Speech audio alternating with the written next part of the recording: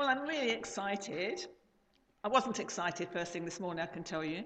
But I thought, I really do, I don't know if I want to do this. But anyway, I am really excited because God gave me something yesterday. On Friday, we had our gardener come over. And it sounds very posh. But he comes over twice a year and he prunes our fruit trees for us. And he came to prune all our trees with stones in. So he did the plums and the damsons and all of that. And he also pruned our big almond tree, which had gone completely wild, full of almonds, but gone mad.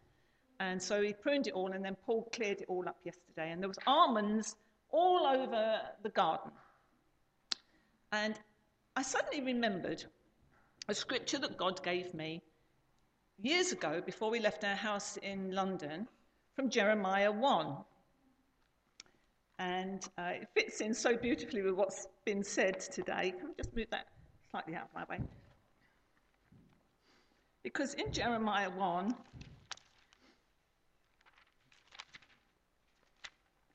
he says, if you will bear with me,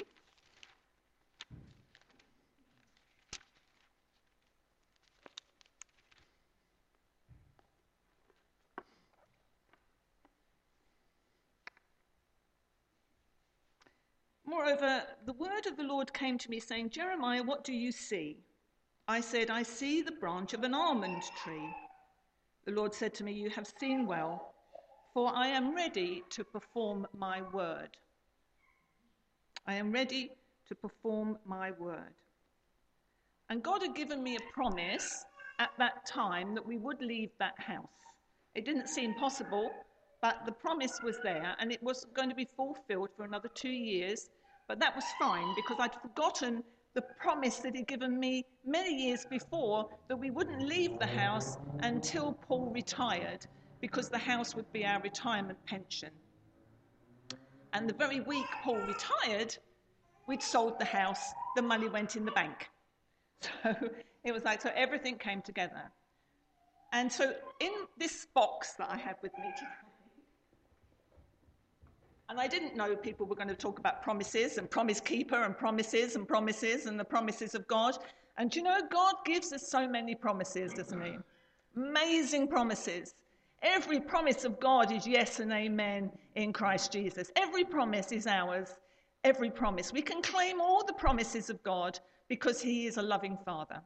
So in this wonderful box I've got here with the ballet shoes on, which might speak to somebody this morning, I think, Pam, are almonds in their little green cases. They're little green cases. Now, when they're ripe, they go brown, and then the almond is inside that, and then the nuts inside that, then you have to try and get it out, which is another feat.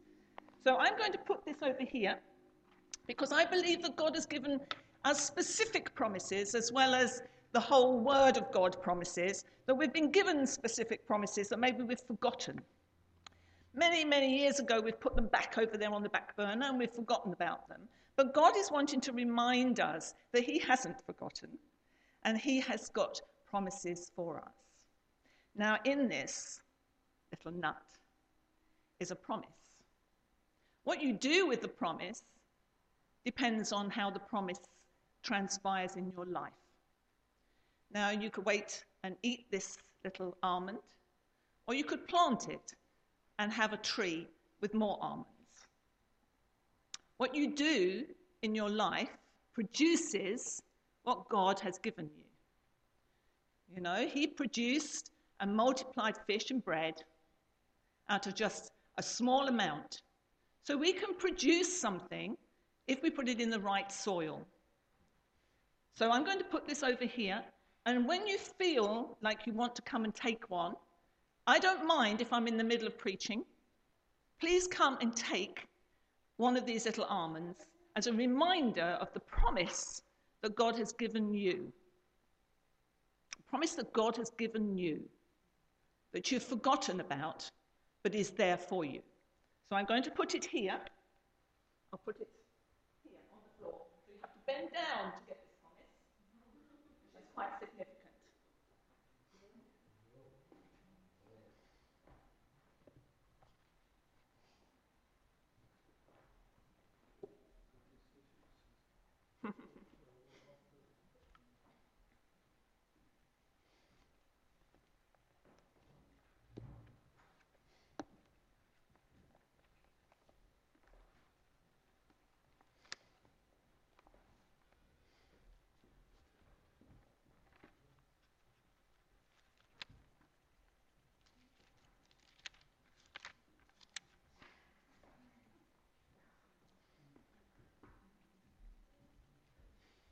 The other thing that I was really excited about this morning is what you brought, Gerard. The blessing. The blessing. How wonderful to be blessed by God and by each other. The blessing. We bless because we have been blessed. And we need to remember that bit. We bless because we have been blessed. Okay? When we know that we are blessed, we can bless. We can give away what we've received. Like Jesus says, freely you have received, freely give.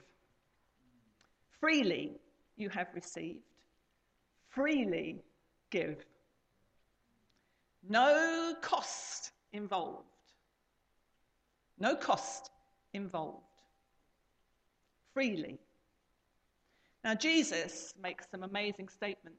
And Werner and I had been talking about this the other week, how unless we have the Holy Spirit, the Word of God is impossible to understand, let alone do. You know, it's not just difficult. The Word of God, Jesus' words are not just difficult, they are impossible without Holy Spirit. But with Holy Spirit, nothing is impossible. We can do all things, like Peter says. Because we've been given all things, we can do all things. Whether we do them or not resides in whether we open the nut. But we have been given so much. And I know I like to preach really on our identity in Christ, who we are in him, who he is in us, how wonderful it all is, how amazing it is, how great it is to know who you are, to know that you're chosen, you're dearly loved, you're a royal priesthood, a chosen people, a people belonging to God. It's so fantastic. But that's just the door in to this amazing kingdom. And in this amazing kingdom, there are so many other things that we are to be involved in and to do. Freely you have received. Freely give. Now, I was laying on the bed the other day, and God just dropped into my heart that wonderful story of the paraplegic, when the 4 friends dropped him through the roof, and Jesus said to him, "Take heart, son, your sins are forgiven." And I just felt the Lord say to me, "Take heart, Susan, my daughter, your sins are forgiven. Completely, I have forgiven you. There is no condemnation for you. I love you and I have forgiven you. Now go and forgive others, just as I have forgiven you. Freely, freely you have received, freely give." You know, forgiveness is a huge, huge subject. It seems to be a very difficult subject, but in reality it isn't, because Jesus says that we are to forgive. He makes it very plain and simple, and yet we say, yeah, but it's too hard. You don't know what they did to me. You don't know what they said to me. You don't know what happened. But Jesus says, yes, but do you know what they did to me? What I have done for you? Freely you have received my forgiveness. Now you too need to freely forgive. To bless others is very easy when they're nice. To bless others when they're your friends, when they're your dearest, closest friends and family, it's easy to bless nice people. It's not a problem to bless nice people. I don't find it very difficult to bless anyone who's really nice. But blessing your enemies, blessing those who curse you, who revile you, who do terrible things to you? Surely not. Well, let's see what Jesus says. Love your enemies, Matthew 5:43. You have heard that it was said, you shall love your neighbor and hate your enemy. But I say to you, love your enemies, bless those who curse you, do good to those who hate you, and pray for those who spitefully use you and persecute you. Now, that isn't to pray that something horrible will happen to them. That is to pray for their good, for their blessing, for their welfare, not for their bad. You know, there's a scripture that says you pour coals, burning coals on their head. A lot of people think that's a negative thing, but actually in the Old Testament it wasn't negative. It was a very positive thing, because people would come underneath a window and somebody would put burning coals on a tray on what they were holding up, and it would actually light a fire for them. It was a good thing to pour burning coals on top of people. We like to think it's something horrible. I always think of the disciples when they say, we'll call down fire from heaven, burn them up. Jesus says, you don't know what spirit you're of. That's not why we have come. This is not why I've come. I've not come to burn them up. I've come to save them. That you may be sons of your Father in heaven, for he makes his sun rise on the evil and the good. He sends rain on the just and the unjust. For if you love those who love you, what reward have you? Do not even the tax collectors do the same? And if you greet your brethren, what do you do more than others? Do not even the tax collectors do so? Therefore you shall be perfect, just as your Father in heaven is perfect. Now that's a really big call, isn't it? It's a really big call. And sometimes we think that it's too painful to forgive, because what they did to us is so hard and so horrible and so nasty that until I feel better about it, then I can't forgive them.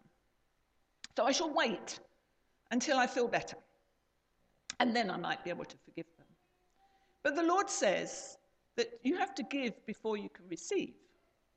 So it's only when we give forgiveness that then the feelings of forgiveness are given to us. The ability of God to forgive is there.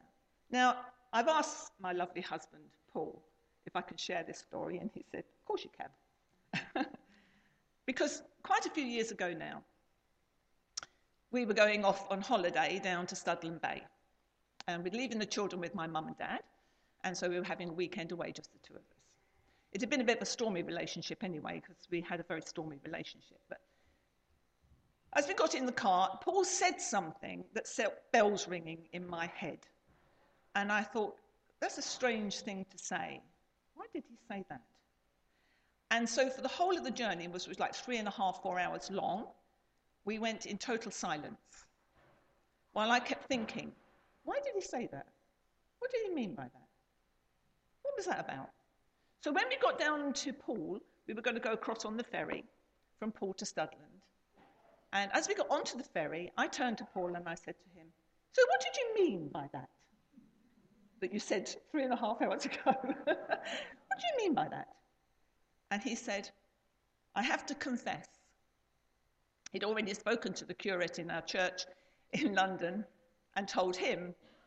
And he thought like the Catholics, they have a secrecy thing. But he said to Paul, you need to tell Susan this. And he said, well, surely not. He said, well, if you don't, I will. So I said to him, so what is it? So he said, I've been having an affair. And it'd been going on for quite a long time. Well, I was devastated because I had no idea at all about it. And so it was just so dreadful to hear. And so we got off the ferry in the car and we drove, and I don't know if anybody knows Studland Bay, but it's all sand dunes and National Trust land, and it's just so beautiful. And I said, you need to pull over. So he pulled over onto the side, into a little parking space, and I got out and I went and sat in the sand dunes. And I said to the Lord, I don't know what to do. This is just too painful. I don't know what to do. This is far too painful. And the Lord spoke to me, and he said, Susan, I want you to go back to the car. I want you to put out your hand. I want you to put it on his shoulder, and I want you to tell him you forgive him. And I thought, I don't think I can do that. So God said to me, just go and do it, and I'll do the rest. So in obedience, not because I felt like it, because I really could have twisted the knife in this one. I could have got a lot out of this for many, many months. But out of total obedience, my feelings did not enter into this. You must understand this. This wasn't some sort of wonderful feeling that I had that, oh yes, I'll go and forgive him. Well, he didn't really mean it. It wasn't really his fault. No, I hated his guts by this time. I could have murdered him. I hated him Why was he doing this to me? But God had told me to do it. So I went back to the car and I did exactly what God told me to do. And as I reached out my hand and put it on his shoulder, I can honestly, hand on heart, say, Holy Spirit just came and flooded me with forgiveness. As I did that, God did that.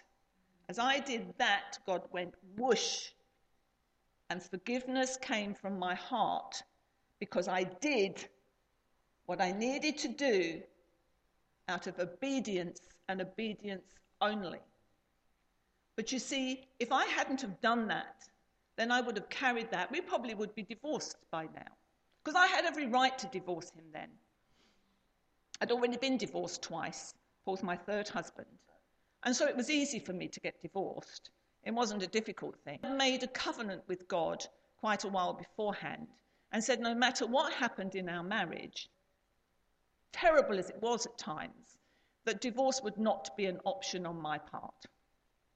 That if Paul wanted to divorce me, then that would be fine. But I would not divorce him. He wouldn't divorce me, but I would not divorce him. So I'd already made that covenant, but it would have been the prime excuse to say, well, you know, adultery is a reason to have a divorce. But God honored his promise. And I think this is what I really want to get over this morning. Doesn't matter what's happened in our lives. Doesn't matter what people have done to us. Doesn't matter whether it's been a divorce, a death, a child on drugs, whatever it is that's happened that's hurt us, that's caused us deep pain. If we don't do the bit that we need to do first, which is forgive from our will, then God can't do his bit by healing our broken hearts, coming into that place where we need to have his love and his acceptance, that we need to know it and experience it, not just read it and skim over it, but really know that he is for us and with us. You know, it's hard forgiving people, but I think probably one of the hardest things is forgiving yourself sometimes. You know, sometimes we think so badly of ourselves. We've been told that we've not done very much, we've not done well, we've done this. And I think that's why one of the reasons why God said to me that morning, you know, you are forgiven. Take heart. You are forgiven. You haven't got to try and get my forgiveness. You've already got it. I've already forgiven you. You need to just walk in it, believe it, but you need to accept yourself. Love yourself. Sometimes we're our own worst enemy. We can be the ones who can be our own worst enemy. We can decry ourselves. We can put ourselves down. And I think, you know, probably my heart's very much for women, and that doesn't discount you men at all. But, you know, I think for us women, we're so put down so often. We're always saying we're sorry for something. We're sorry. We're sorry. We're sorry we did this. We're sorry we did. We're sorry we're alive. We're sorry we even came into a room. We're sorry we stood. We're sorry we sat. We're sorry. We're sorry. You know, it's like we haven't got anything to keep being sorry for. Unless we've done something really, really bad. But most of the time we just feel like we are bad. And I think it's not because we've done things that are bad often. It's because we feel that we are bad. That we are not worth what Jesus died for. But you know what that is? That is pride. Because that is saying that my thoughts about myself, how I feel about myself, that I'm not worth Jesus dying for, says that I'm better than him because I know better than him. Because what does he know? He knows nothing. He doesn't know about me. Obviously not, because if he did, he wouldn't have died for me. But you know what? That's pride. We like to think it's humility, but actually it's not. We are putting ourselves above God when we think that we are not worth what he died for. But we are worth what he died for. Otherwise, why did he die? He died to make us his own. We are a royal priesthood. We are a chosen nation. We are a people belonging to God. But that means we live like we are people belonging to God. We don't just do the things that we think we should. You know, we are made in God's image. Let's not make him in ours. Let's not try and mold God into our own thinking and think, well, because I can't do it, it can't be right. No. Just because you can't do it doesn't make it right. What God's word says, every promise of God is yes and amen. So be it. There is no shadow of turning with him. No shadow of turning. And I think we mistake our life with him when we think that we can just mosey along and do what we like. Because ultimately, yes, God loves us. Yes, he won't abandon us. Yes, he will never leave us or forsake us. But you know what? We put ourselves well and truly in the enemy's camp when we do that. When we will not forgive. When we will not let go. When we will not bless. When we will not, in fact, I've got here, to bless is to speak well of. To speak well of. You know, we've had problems in our family. I think everybody here has probably had problems in their family. I don't think many people have had no problems in their family, but we've had problems in our family. And we had lots of problems over Christmas when our son came over from New Zealand, and I'm not going to go into all the problems, but we had a lot of problems, and it caused a lot of mayhem between everybody, every member of the family. Now, we've forgiven him, okay. Well, we thought we'd forgiven him. We've sort of forgiven him. And we've gone to the next stage of blessing him and blessing his wife and blessing the situation, blessing. But then we have a family gathering, and we've got other children who haven't quite come to that place, who now want to talk about it. And they want to rehash it and talk about it and say, well, this happened and that happened and the other happened and da-da-da-da. You know, before you know where you are, you're back on the old treadmill again of bringing it all back up. I'm just so grateful God does not do that to me. I'm so glad he doesn't sit up in heaven with the Holy Spirit and Jesus and say, do you remember when she did so-and-so? Oh, yes, that was terrible, wasn't it? I remember that as well. Well, haven't you forgiven her? Oh, yes, I've forgiven her. But do you remember when she said so-and-so and so-and-so? Do you remember that? Yeah, oh, yes, that was dreadful, wasn't it? I'm just so glad God does not do that with me. As he forgives us, so we should forgive. As he forgives us, we forgive our enemies, even our beloved enemies, even those closest to us, our beloved enemies. Do not make excuses for them. Own their sin, because I'm not saying that it's not sin when people sin against you, because it is. But we let go of the resentment. We let go of them. We let them off the hook. We let ourselves off the hook. That's the most amazingly wonderful thing. It's not just about letting them off the hook. It's about what happens to us when we forgive. Because when we forgive, even the unforgivable, when we forgive, we actually set ourselves free. We set ourselves free. Those chains, Alan, they break when we forgive. Because we set ourselves free. Because we say no to the enemy and yes to God. We let go of resentment. We let go of bitterness. We let go of those things and we bless those people. Even if it's through gritted teeth, we bless those people until God himself makes it real in our hearts. That we bless and love from our hearts those who abuse us, spitefully use us. That's our calling. You know, that's what we have been called to. We haven't been called just to gather here on a Sunday morning and have a nice time. We've been called to a life that means that we have to die. We die when we become Christians so we can live. We don't just get tarted up and made a little bit better. We come to the Lord to die. We died with him in baptism, and then we are raised with him in life to a new life his life in the resurrection power. But if we won't die to ourselves and our own lives and our own ways and our own way of thinking, then we will never ever be resurrected to his powerful life. Yes, he will love us. Yes, we are saved.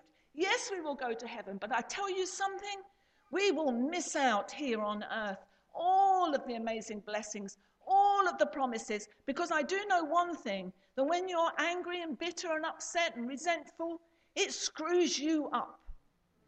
It screws you up. You go to bed thinking about the person. You dream about the person. You wake up in the morning and have breakfast with the person. You go through the day talking about the person. The other person is living their life quite happily, thank you very much. Living away over here, remarried, doing their own thing.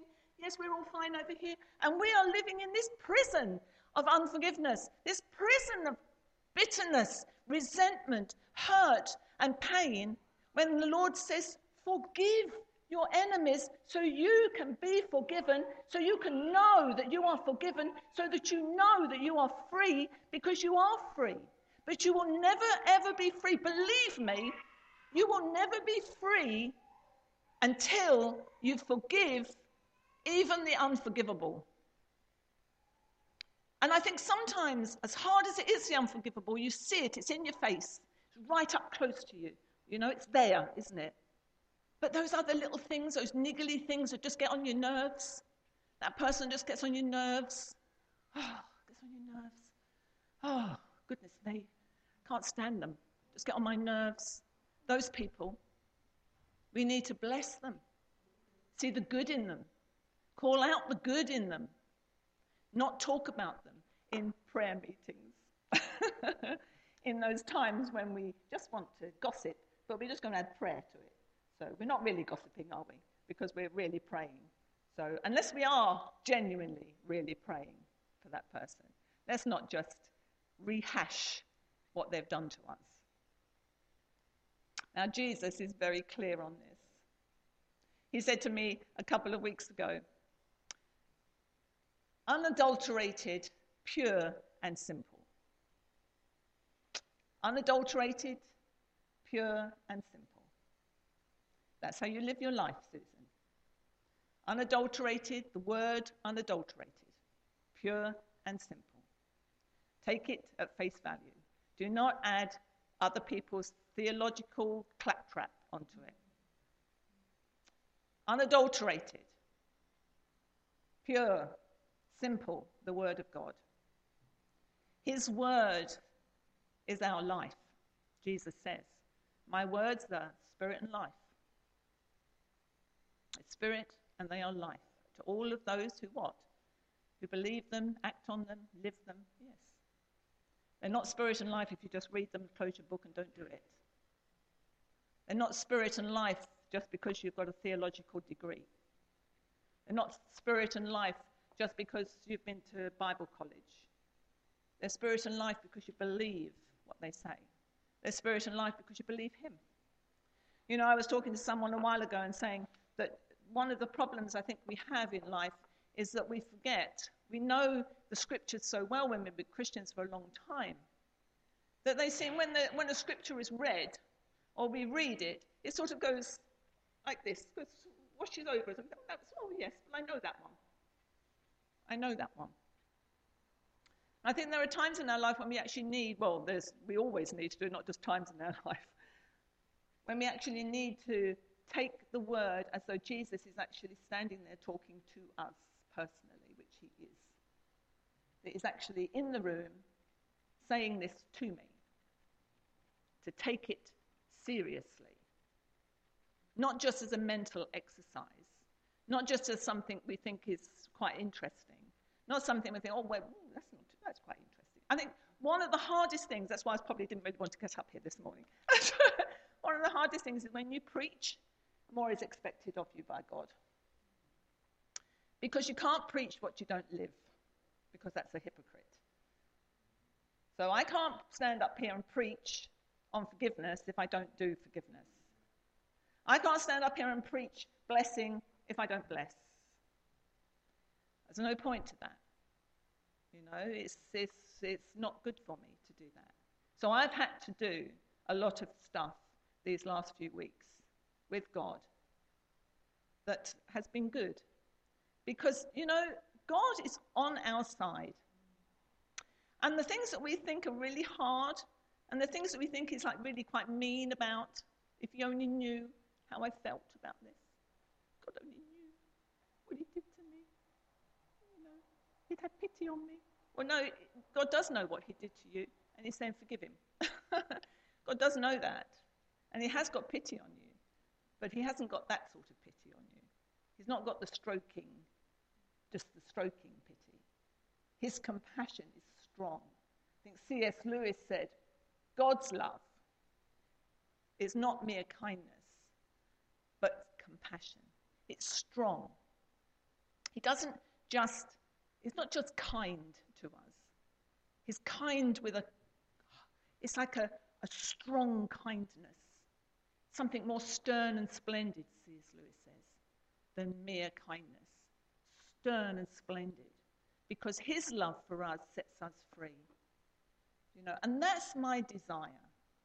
That's my desire for people. It's my desire for myself. God showed me quite a lot of things about my own sickness, that I needed to deal with issues in my life, that I'd opened a door to the enemy. If we think we can just pray and ask God to protect us when we're walking in the enemy's camp, we are misunderstanding what Scripture is about. If we think we can just say, I'm just going to stand against the enemy, I'm going to resist the enemy, but there's a scripture bit that comes before that. Submit yourselves then unto God, resist the enemy. Submit yourselves then unto God, resist the enemy. Submit yourself unto God, resist the enemy. We like to just resist the enemy and live how we want to live. But if we want to live well, we need to live well in the kingdom and not in the enemy's kingdom. And the enemy loves to get us against one another. He loves it. I know last week I stood up and said about expectations. Expectations, yes, we should have high expectations of our walk with the Lord, but we should not have high expectations of how we think someone else should be, how they should dress, how they should talk, how they should look, what house they live in, what car they drive. It's got nothing to do with us. But we have expectations of we want them to do their best and live for God in the best way possible.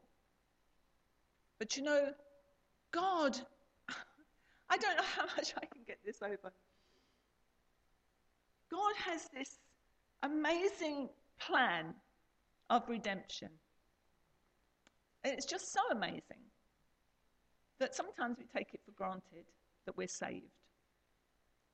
But God has an amazing plan in redemption that brings us to abundant life. And I don't know about you, but I want abundant life. It's the enemy who comes to steal and kill and destroy. And he will use any means he can. And he will set us against one another. Because in John Bevere's book, The Bait of Satan, he talks about the bait being a fence.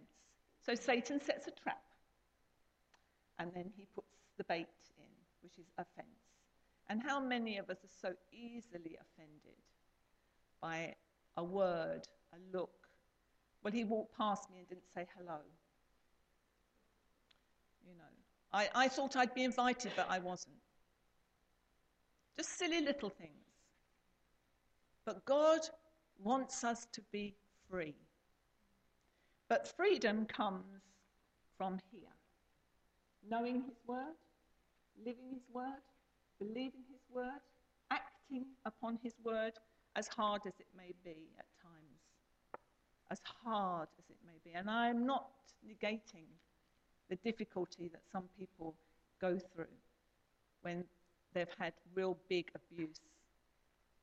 But I can tell you from personal experience and from experience with other people that I've prayed with and for in the past, that when forgiveness has come, the pain goes. When forgiveness is released, the pain goes. That's the power of the kingdom. There's power in this kingdom. There's power in forgiveness. And I think when we look at it like that, when we look at forgiveness from the attitude of this that we are doing something really good for ourselves, that we are being really quite selfish in that respect, because that's what God wants for us. But when we are forgiving, loving, blessing, when we're not holding on to resentment and bitternesses, trying to get our own back subtly, tit for tat. I know lots of people through my life, in marriages in particular, and I think we've done it in the past, probably have done, we have done. That tit for tat thing, he'd said this, I'll get my own back over there, I'll do that. I'll get a bit of revenge there. Well, I won't do that. Well, I'll do this. Well, I'm not, and you won't. He said that, well, I'm going to do that. That sort of attitude of I'm going to get my own back somehow. It's got to go. Believe me, people, it has to go. Because we need, maybe the biggest person we need to bless is our husbands or our wives.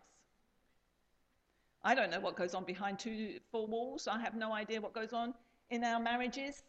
We lived in, trench warfare, Paul and I, for a long time. So, and yet on the outside it didn't look like we were living in trench warfare, but in the house it did.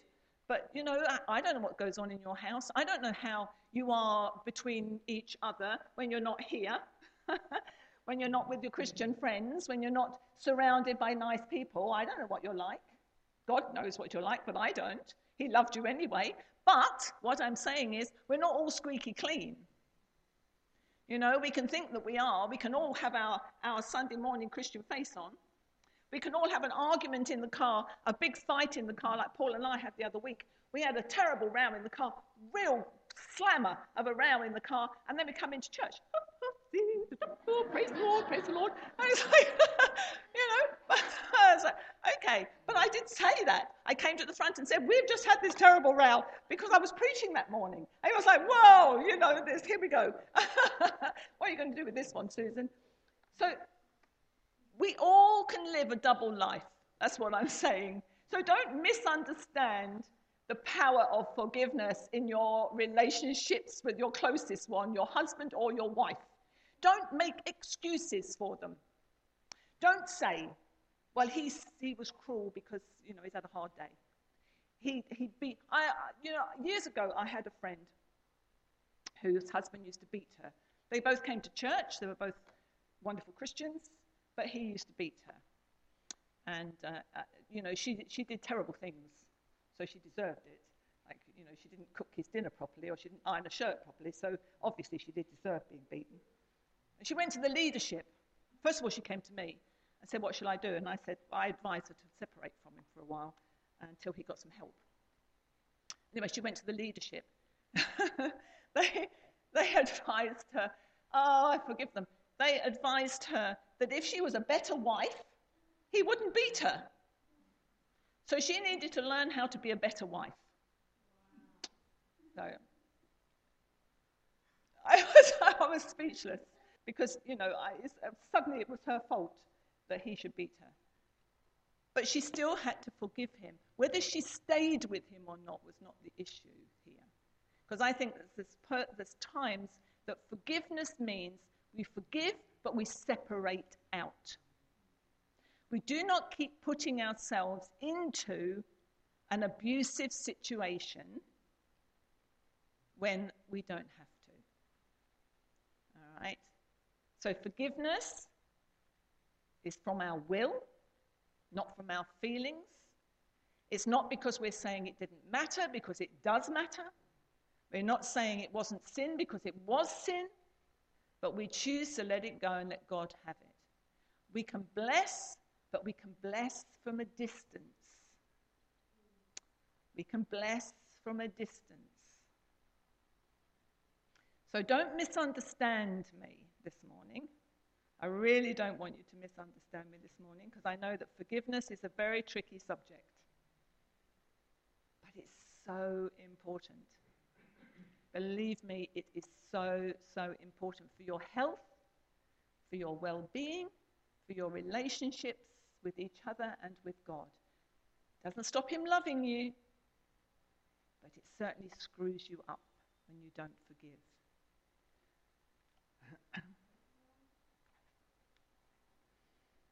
We have been given everything we need, as Peter says.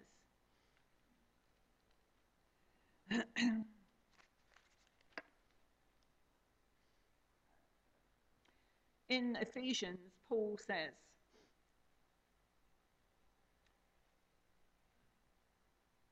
"Let no corrupt word proceed out of your mouth, but what is good for necessary edification, that it may impart grace to the hearers. Do not grieve the Holy Spirit of God, by whom you were sealed for the day of redemption. Let all bitterness, wrath, anger, clamor, evil speaking be put away from you, with all malice, and be kind to one another, tender-hearted, forgiving one another, even as God in Christ forgave you." It's all through the scriptures. It's like woven all through. Forgive as Christ has forgiven you. How much have we been forgiven? An awful lot hinges on that, that one question. How much have I been forgiven? How much have I been forgiven? Why, when God forgives me freely, should I make people pay like the unmerciful servant?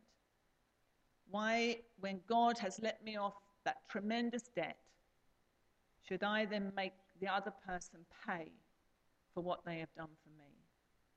And that's what we do when we don't forgive.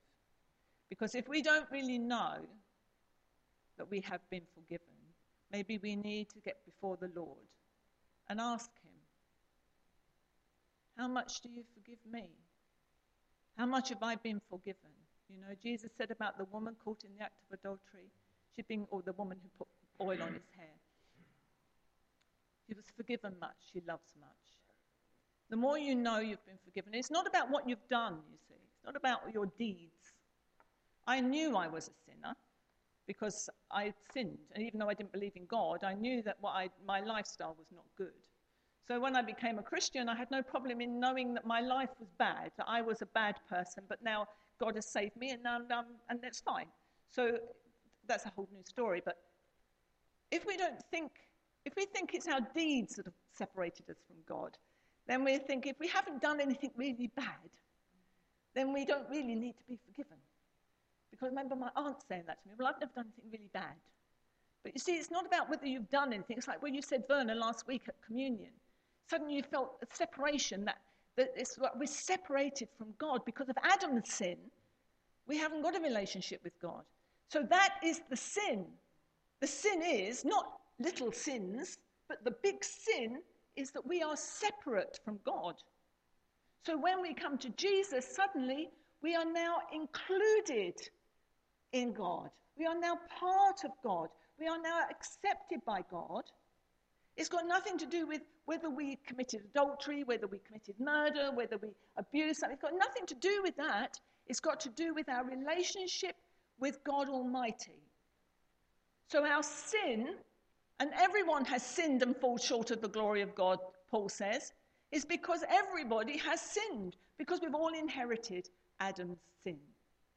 So don't think, well, I haven't really done very much to be sorry about. I haven't done much to be forgiven for. It's not about that. It's about accepting what God has done for you and then giving it away freely to others so you can be blessed to be a blessing. Because you then are blessed and then you will bless. Because what you receive is what you give. All right? It's a really important thing to remember. What you receive is what you give away. Okay? So what you receive, you give away. If you haven't received anything, you haven't got much to give away. But if you know you're forgiven, then you can forgive. And God will help you and heal your heart and make you live an abundant, healthy, whole, amazing life. So that's it.